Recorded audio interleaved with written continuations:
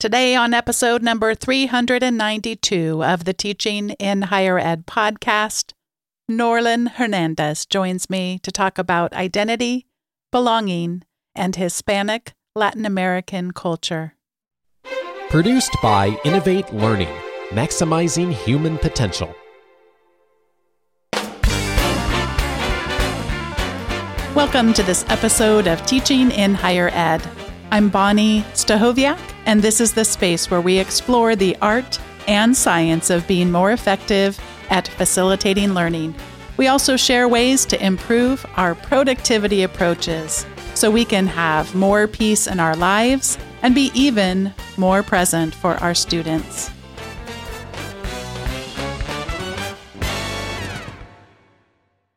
Norlin Hernandez is a proud Nica, Nicoya, terms used to describe someone with Nicaraguan roots. He's the proud father to Ayaya, Mia, and a husband to Isabel.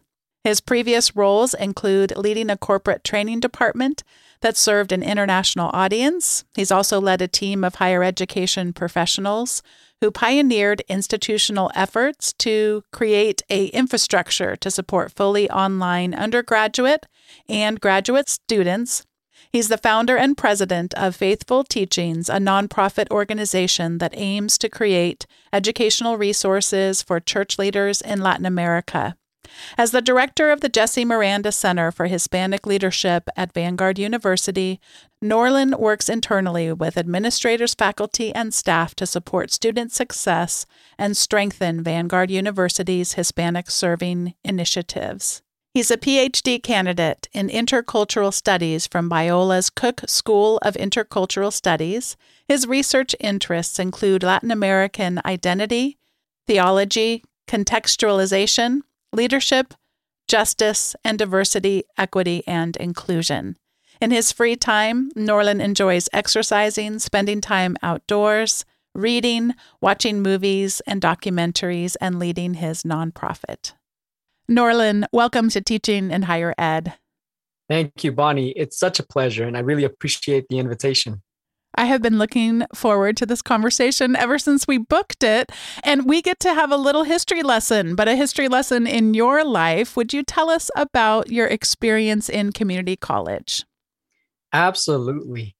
It's one of those interesting things because as a first-generation college student, and you don't realize you're one unless you're told one, right? Unless you're told you are a first-generation college student, and that comes with XYZ complexities. So as I was navigating community college, I did not understand that I was a first-generation college student, and I did not understand the various challenges that came with that. And the interesting thing really is that one of those challenges was just seeing myself represented in the faculty, in the leadership, that then caused either for me to feel accepted, comfortable, feel advocated for, or the opposite. And I recall one particular experience, and I think this was one of those odd experiences that really cemented my experience in college and really almost the trajectory of how I pursued my academic endeavors. I recall being in a political science course, and the first day this professor comes in shorts, and he has tattoos all over the place. He's a Latino, comes in on his bike, and he's riding his bike through the hall. And one of the first things that he says is, "Let me clear the air before anything starts." And he starts talking honestly and transparently about his life and the challenges that he faced. Being in the army, having addictions, pursuing higher ed, the implications of that, the journey that he went through even to get a PhD that was not planned, but ultimately he had the capacities and the capabilities and all the struggles, even mentioning being married 5 times and the failures of the previous marriages and how he understood all of that.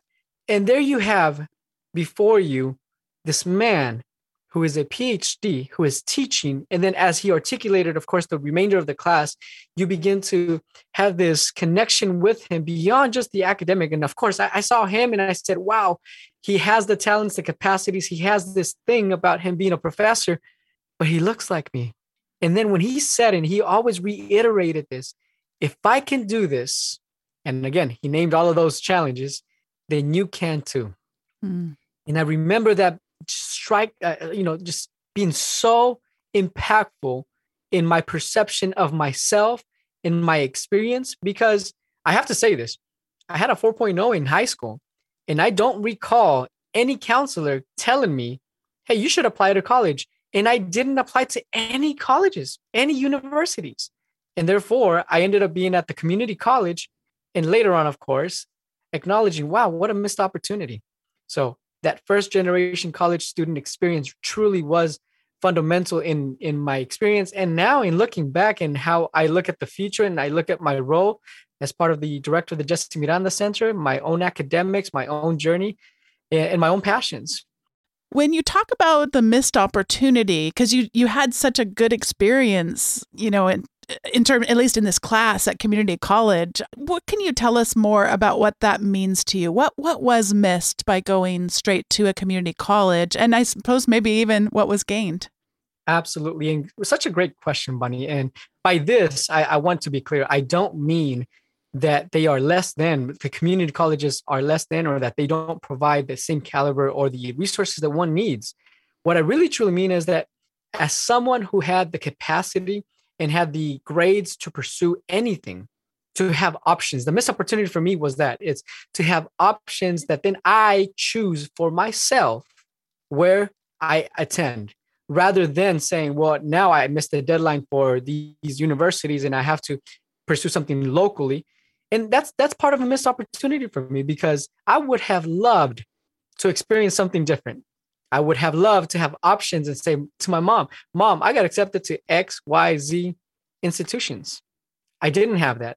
And that for me is the missed opportunity. And talk a little bit about any mentors that you had that took on maybe even a more formal role than that first bike riding, tattooed, shorts wearing professor that you were so surprised by. Yes, absolutely. When I think about mentors, it's a really tricky question, because I didn't have someone that formally said, I will be your mentor, or that I formally said, hey, can you be my mentor? However, there were men in my lives that played a critical role in making decisions. One of them was my Bible school teacher. So while I was doing my undergraduate degree at the community college, and when I transferred over to Cal State LA, I was also pursuing a Bible Institute degree. And one of the men there, one of the professors I still keep in touch with, he's still very much an advisor, was this role model of a figure for me. And I have to say this I have to provide some context for that to make sense. I didn't grow up with my father truly in the picture. At 15, my parents divorced, but even prior to that, emotionally speaking, he wasn't necessarily available. He was there available for other things such as finances, providing. But to say that he went to a basketball game, to say that he gave me life lessons, to say that he said, I loved you, or cemented my emotional intelligence in that way, I can't say that. But this man that I came across at Bible Institute, I saw him as this role model, because I saw the way that he treated his wife, the way that he was with his family, the values that he upheld. And in addition to that, I also saw that he was pursuing his own degrees, his own academic goals. And that was truly inspiring for me, because as I was pursuing my own, I often came to him for advice on what to do, what to take on, some of the challenges that I was facing in school, some of the decisions, important decisions that I needed to make, such as majors. I switched from one major to the next until I finally landed on one. And at a very personal level, he was able to connect me. He was a Latino as well, Spanish-speaking professor, which resonated with me, which he understood my culture. So we bypassed a lot of those often conversations that we have to contextualize decisions or contextualize the way that we think. So that was truly helpful for me. A Latino who's a father, who's a husband, who is a Bible school a Bible school teacher, and in addition to that, who's also pursuing a PhD, a DMin actually at his level. So that to me was a mentor and is a mentor of mine. When I first began today's episode, I shared your name, but I know that you have more that you could share about it. Would you talk about your name a little bit and some of the ways it connects with your identity and also with your family? Absolutely. So many of these things are funny, and joy and humor is part of my culture. You go to Nicaragua, you will not get past one day or half a day without running across someone telling a joke or running across somebody really just bringing some humor into your life. And I say that because, for example, my last name, Hernandez, it took a long time in my identity development journey to truly lean into articulating my name in that way, Hernandez, or even my first name, Norlan. I often decided to go the easier route, whatever was easiest for whatever context I was found myself in, Norlin, or I often said my middle name, Josue. But Hernandez, the funny story here is that my wife's maiden name is also Hernandez. Now, because of where we found ourselves in this journey, this identity development journey, I understood my cultural ethnic roots a lot more deeply than she had. She's a third generation, Mexican American, and I am a first generation Nicaraguense American. So I am deeply tied to my culture, to Nicaragua, to this country, to my family, and therefore I had a lot of things that I have a lot of things that come with it. Even the tilde, right, in the letter A, that little apostrophe in the letter A. I told my wife that when we married, even though we had the same last name, that she was going to have my last name, which was to include the tilde every time that she would write it. And that shows you the depth of my understanding and my commitment to my last name, to Hernandez, to my culture, what that truly means for my family as well. And the other thing was my first name, Norlan. When I asked my mom about this, because as you can imagine, Norlan, why would you name me this and have people have trouble saying my name in middle school, in high school, all across my entire life? So I wanted to understand it more. So I told my mom, hey, what is the deal with my name? Why would you name me Norlan? What does it mean? And when I found that out, of course, it had more and more meaning for me.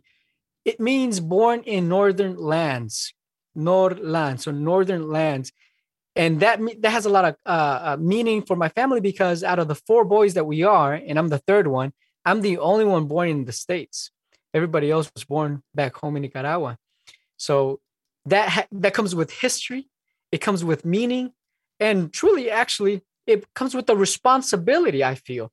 A responsibility that I feel for my family, for my family's dignity, for my family's honor in all that I do. Now, I find it funny what we remember about stories because when you told me the story, I did remember it differently. And either you missed, or I don't mean you missed, either you didn't share the part of the story or I'm just fixating on it. But your wife, so does she take your last name exactly as you had intended? Yeah. So in her journey of, deepening her awareness, her ethnic roots, she's coming to grips with what that means. Does she do that and practice it? Not as often as I do. See, the little feminist in me, the feminist in me is a little bit bigger than little. The feminist in me was like, I thought that she carried her own, sense of identity and independence by not using it. So, but it's not funny how much of that works, Norlan, where it's like we are really on sort of a journey of our own sense in terms of our partnerships and in terms of our identities. And it kind of sometimes depends on exactly when you catch us. Right. I loved getting to hear that story for a second time. And I know a lot of today's conversation really does have to do with identity. A lot of today's conversation has to do with names. I was thinking about Shakespeare, a rose by any other name would smell as sweet. And I know you have to share with us today a little bit about the importance of terminology, not necessarily what we call individuals, but what we call groups of people, and specifically what we call a particular group of people. So would you bring us into, first off, just talking about the importance of terminology, specifically when talking about people with Latin American roots? Yes. Such an important conversation because of where we are today and where as we look at history, and I think that's where we truly find the value of this, the value of terminology. We find power dynamics, we find experiences, the use of a particular name and who determined that particular name and for what reasons. All of that truly does contextualize the importance of this. And when we talk about folks that have roots in Latin America, it's important to understand this. One, it's not a monolithic group. When we talk about Latin America, we're talking about so many countries, so many variations, this cultural mosaic, traditions, regional differences, languages, skin color, histories. So therefore, even to attempt to put a terminology that encompasses all of that is problematic. It's problematic to use any term to categorize any group with such diversity. But then again, we understand some of the necessities. And that's why I think it's important to talk about this, because there have been so many different terms and names that have been utilized for various reasons, and they continue to morph and shape. But it does influence, I think, and it does impact our engagement with the group, with the person, interpersonally, and just even our own thoughts. So thinking about the Latin American community and terms such as Hispanic, if we look at the history behind this, of course, we see how in the US, at least, it has been used, and it began being used in the 70s through the US Census Bureau to classify a group of people, people from Spain or with Spanish speaking origins, and how that was utilized to encompass such a large, diverse group of people. And at times we look at this even in law, we look at this in policies, you look at higher ed, Hispanic serving institutions, right? It gives you an indication of the utilization of the term. There's also Latin American or Latina, Latino, or Latin with a @ sign. And personally speaking, when we talk about this, we're acknowledging that this group of people have a common root, common ancestry to a country in Latin America. And again, to recognize that when we talk about Latin America, it's not all Spanish speaking. You have Brazil in the mix, and they speak Portuguese. So we have Latin American, we have Latina and Latino, or Latin with the @ sign. And I actually like this term as well because of the intentionality of the use of this term, which has gender equity at the forefront, right? You're talking about that feminist in you. Well, this is where it shows up really well, Bonnie, because when I utilize this term, I make such an intentional effort to say Latina and then Latino, because it truly is countercultural. The hierarchical structure within most, not all, but most Latin American communities is patriarchal. And I want to challenge that, especially because I have a beautiful 5-year-old girl, and I have a wife, and I have a mother. And I want to do whatever I can to bring about this sense of equity, even with the utilization of terminology. We move on from Latin Americans and Latina, Latino to a more common term right now, common meaning it's being popularized a little bit, Latinx. Now, Latinx has this more progressive bent towards gender neutrality. And it's important to note also, even though we see it a lot and we see it in the media, we see it in the academy, that recent surveys demonstrate that only about 3% of Hispanic or Latinos use it. And this was a study done by the Pew Research Center. And it's important to understand the utilization of that as well. And this is where we can start seeing truly the variations, the differences, the diversity within this group of people. Because we're not just talking about now a set of group of people that have Latin American roots, but now we're talking about generational differences. We know that second and subsequent generations are picking up English at a faster rate than they are Spanish. And this is important because when we talk about Latinx, well, the letter X in Spanish is X. So it's not really gender neutral. And there's some difficulties in utilizing that term in Spanish. So that in and of itself kind of gives you an indication of who is utilizing it. And lastly, of course, you have, and this is what I find really interesting. When you go to these countries, you ask them, you ask a Nicaragüense, are you Latina, Latino, or do you want to be called Hispanic, or how do I approach this? More often than not, they say, well, I'm Nicaragüense. And this is an approach, is the utilization of their nationality. So you can say Hispanic, you can say Latina, Latino, but there's also, or Latinx, and there's also this opportunity to simply acknowledge the country they're from. Brazilian, Colombian, Cuban, Mexican, Nicaragüense. And at times, and this is where the beautiful thing about the cultural mosaic that we see, it also merges some of these nationalities. So you have, for example, someone that was born in New York with Puerto Rican roots and, the term New Yorican. And there are so many variations of this. So that gives you a really brief 3,000-foot level view of the lay of the land in regards to some of the terminology. It's not all of them. And I am by no way saying one approach is better than the other. In fact, there is this thing that I'd much rather do, which is the approach towards having these kinds of conversations. It's not, don't ask yourself the question, should I use this or that? It's ask what is my approach to having the conversation. And the approach that I often think about, it has to do with cultural humility. And the idea of cultural humility that has these two different components, an interpersonal component and this interpersonal component. So the recognition that I don't know everything about everyone.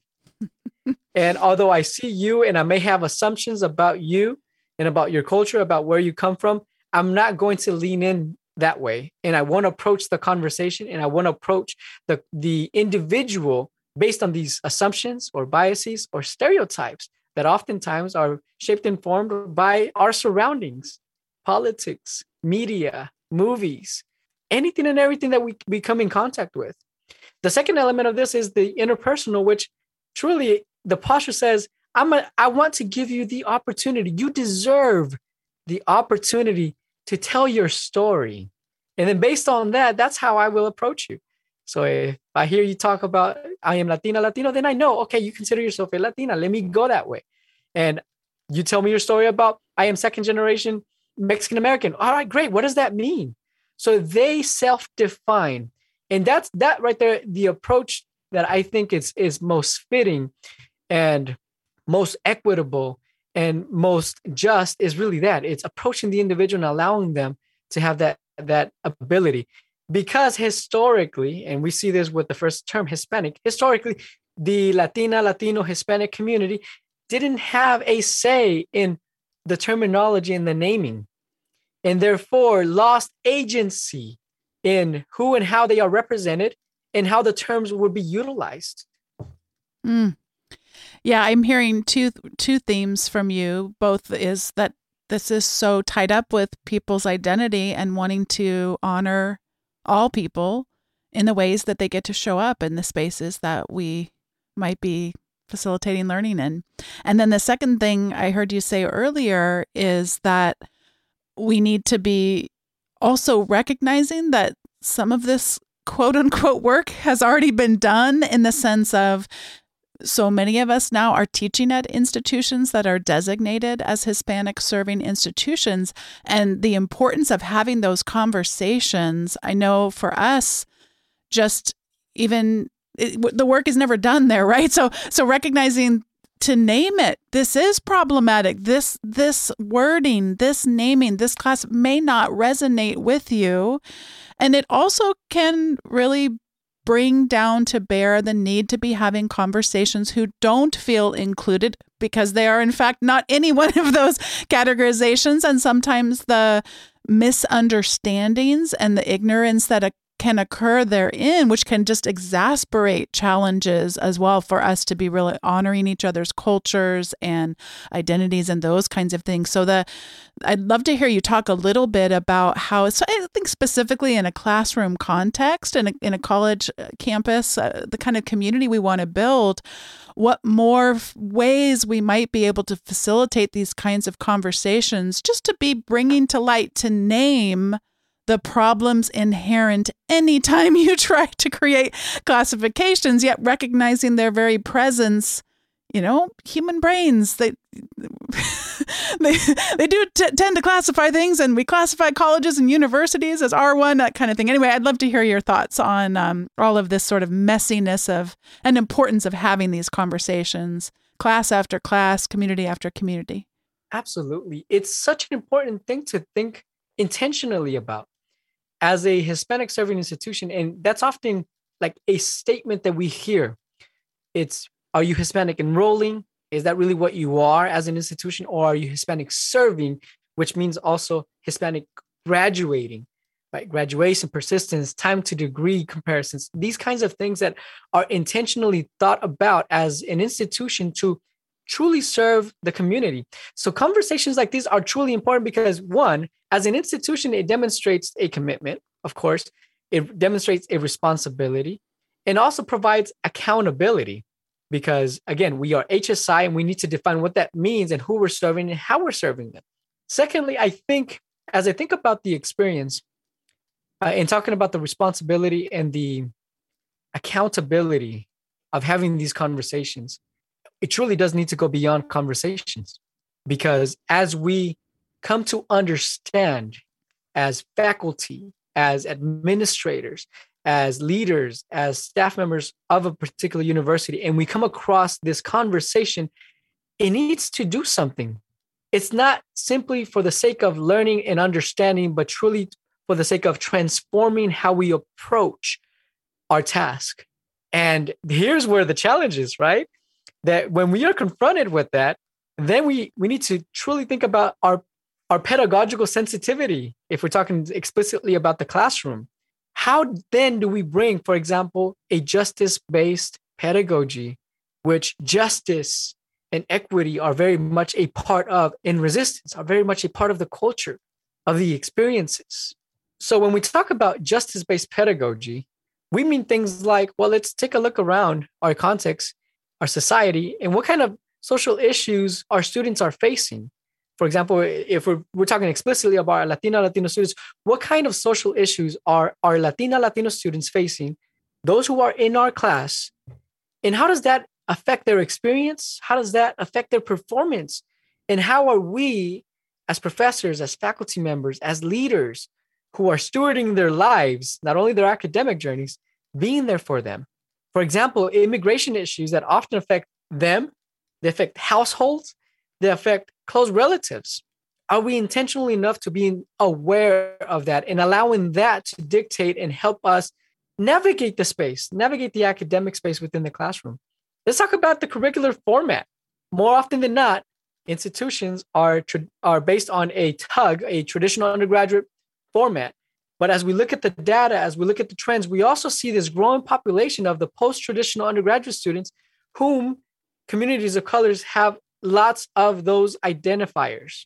Often they work, often they have families or responsibilities. Often they are older because they're pursuing their academic journeys later on in life for various reasons. So if that is the case, are we being intentional in providing the kind of format that is conducive to their achievement, to their success? And of course, we talk a lot about when we talk about representation, there's so many things for that. And I just talked about my own experience, about the impact of seeing this man, this Latino professor and his own experience resonating with mine, and that nurturing a sense of, I can also do this. So representation matters significantly, but not only just in the classroom or in the person, but also curricularly. When we talk about the academic resources that we use, am I seeing myself? And throughout most of my college experience, I did not see myself in the books that we use, in the authors that we use, in the articles, not even in the perspectives that they provided. So then it added this added layer of learning, right, to this learning curve that I needed to take on in addition. Yeah, the added layer of learning, and also the added layer of things that hinder learning, which is, if I don't see myself, do I really belong here? And those two things, just those two forces working against each other. You were talking about cultural humility and the curriculum. Some of us aren't going to, all of us, all of us are going to be in positions of not being able to understand the cultures to the degree we wish we could and would of the learners we facilitate. So I love the examples that come from people like Kimberly N. Russell. She teaches at Rutgers, and she has an example where she creates and facilitates a opportunity for people to bring their own sense of identities in through something that kind of sounds silly. I mean, maybe to some people, but I find it delightful. So she has them create a beast profile because they have to come in and do all this memorization. You have to memorize all these creepy, crawly creatures. That's my very technical term for it. And instead of coming in and memorizing all this stuff, or I should say, in addition to, they get to create a beast profile. And that beast profile can be based on, I always laugh because the example I use is I would definitely pick a grasshopper, and I would definitely pick fear because I am terrified of grasshoppers. I mean, Nordlyn, it's bad. It's bad. And so the other two elements that people can base their beast profile on is either fascination. It might be a creature that they're particularly interested in and curious about, or it could be disgust. And you might recognize these three things, whether it's fear, fascination, or disgust. Those are all emotions. And there's so much literature and research around the connection between learning and emotion. So she's an example who comes up a lot for me. And I do just want to mention that I was able to learn about her from the book called The Spark of Learning. And that's by Sarah Rose Kavanagh. So that's just one example. And I'll give one last one from my own teaching. I would teach a consumer behavior class. And one of the things that was talked about there is the idea of having a target market. And then there's these really sort of overgeneralized way we sometimes market to people, men versus women. And then you can see the problems therein, even just in today's conversation, or the different kind of identifying things that we just talked about. If we try to market to Hispanics, we already can see the problems there. So in that class, they talk about micro markets that are very niche but very powerful if you're actually able to tap into them. So rather than me trying to pretend the examples that were in the textbook would just be ones I couldn't relate to at all. I remember something had to do with skateboarding, and I was like, yeah, I gave up skateboarding when I fell down the hill. I was about 7. I have a scar still, by the way, from that particular accident. So inviting them to do that, and I have such a distinct memory of 3 students that got together for their group project because they all wanted to share that, yes, they feel like other people think that they look the same and they make assumptions about them, that they must all be the same. So their project was all around foods from their culture and to help, because we celebrated at the end of that semester. So they all wanted to say like different foods, different music, different cultural icons and all this stuff, but do it in a fun, playful way. But I could never have done that to the extent that they brought it in. So having these mechanisms by which we're able to express our cultural humility and still allow them to bring their identities, bring their cultures into the classroom. And I know that you were talking about that earlier in terms of the curriculum. Am I seeing myself? And just I think we just have to lean into that humility, because otherwise we'll just say it's too hard. It's too hard. I'm not going to be able to do this. So what are the little ways that we can help facilitate that and be humble and let people bring these into the learning communities that we're a part of? Absolutely. And that is so important, Bonnie, I think, because we need to acknowledge that in the process of imparting knowledge, we're also stewarding their identity development process. We have them for so long, for 4 years, let's say, or more, depending on their track. And as they do this, as they engage academically, they're also internally engaging their own identity. And that shapes and forms who they are. So the question that I often have for institutions, all institutions, whether that be higher ed institutions, nonprofit institutions, religious institutions, are we being intentional about thinking how we are nurturing their sense of identity and belonging? And it's such a critical question that I think does not receive enough airtime. Thank you so much. Well, this is about to be the time in the show where we each get to share our recommendations. But before we get there, I do want to say a word of thanks to today's sponsor, and that is SaneBox. Most of us can relate to feeling overwhelmed by email, and this is a service that I have used for many years now and continue to pay for myself.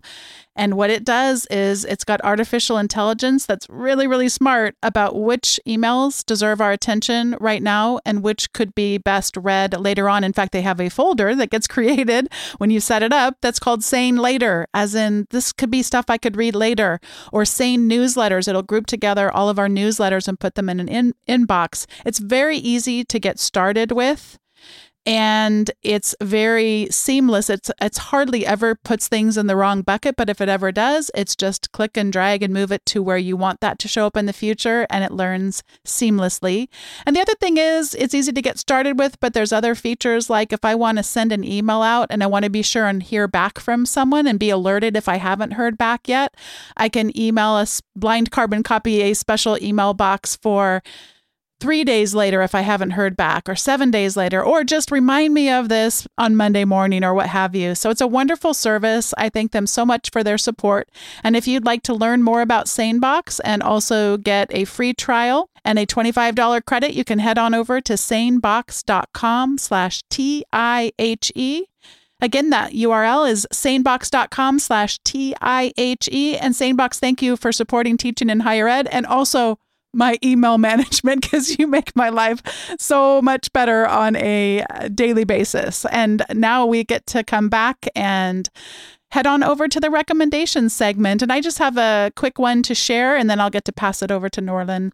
The one I'd like to share is a gender bias calculator. It's a calculator where you can put in text, and it was derived from some prior versions of it, looking at gender biases that show up in recommendation letters. And it was something that as soon as I saw it, I got to thinking, oh boy, I probably need to run some of my recommendations letters through, because biases, we all have them. The first step is becoming aware of them. And I thought, oh gosh, how much do you want to bet that I probably have some of that inadvertent there that I just don't realize is there? So the blog post, and it's also the link I'm going to send you over to, has a scientific paper that explains why this kind of gender bias is so important for us to consider.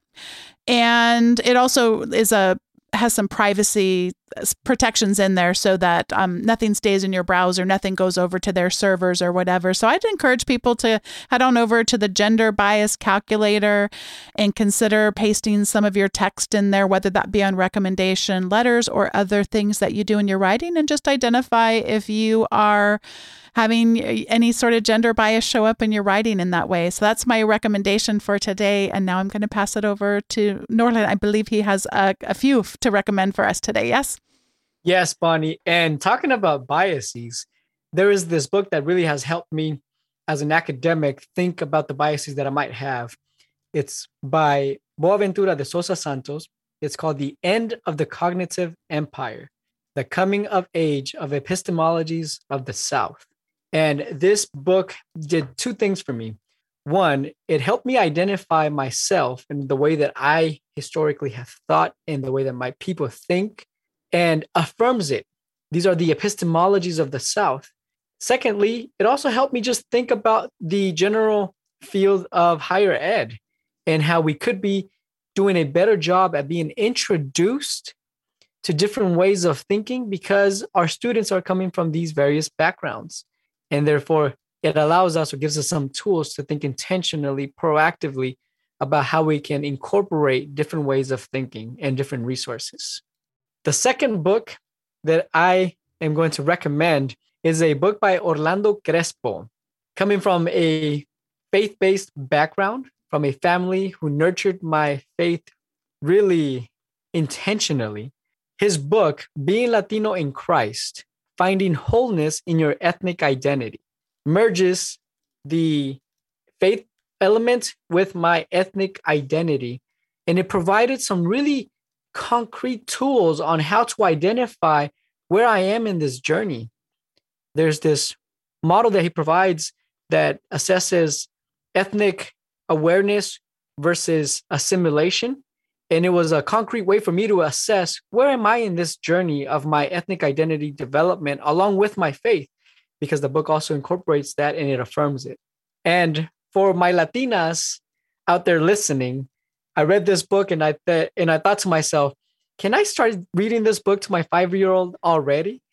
And it is called Hermanas, Deepening Our Identity and Growing Our Influence. 3 Latina scholars, authors, providing insights through the lens of female biblical characters on leadership. And they merge that with their own experiences, and they talk about this process of coming to grips and leaning into their female ethnic identities, in addition to also leaning into the possibility of leading and the affirmation that they too can be leaders, that they too have exercised leadership, just like these women who are often overlooked in the Bible. Norlin, thank you so much for today's conversation and for yesterday's conversation and for tomorrow's conversation. I'm so glad to be in community with you and getting to do what I consider to be such important work together. I'm grateful for every opportunity to collaborate, including this one. And I'm excited for this episode to air and for people to get to learn more about you and also just to continue our work together. Thank you, Bonnie. Ditto. The feeling is mutual, and I so appreciate the conversations. I so appreciate the partnership and just being, like you said, in community together. We have this concept, theologically in Spanish, en conjunto, in community, together.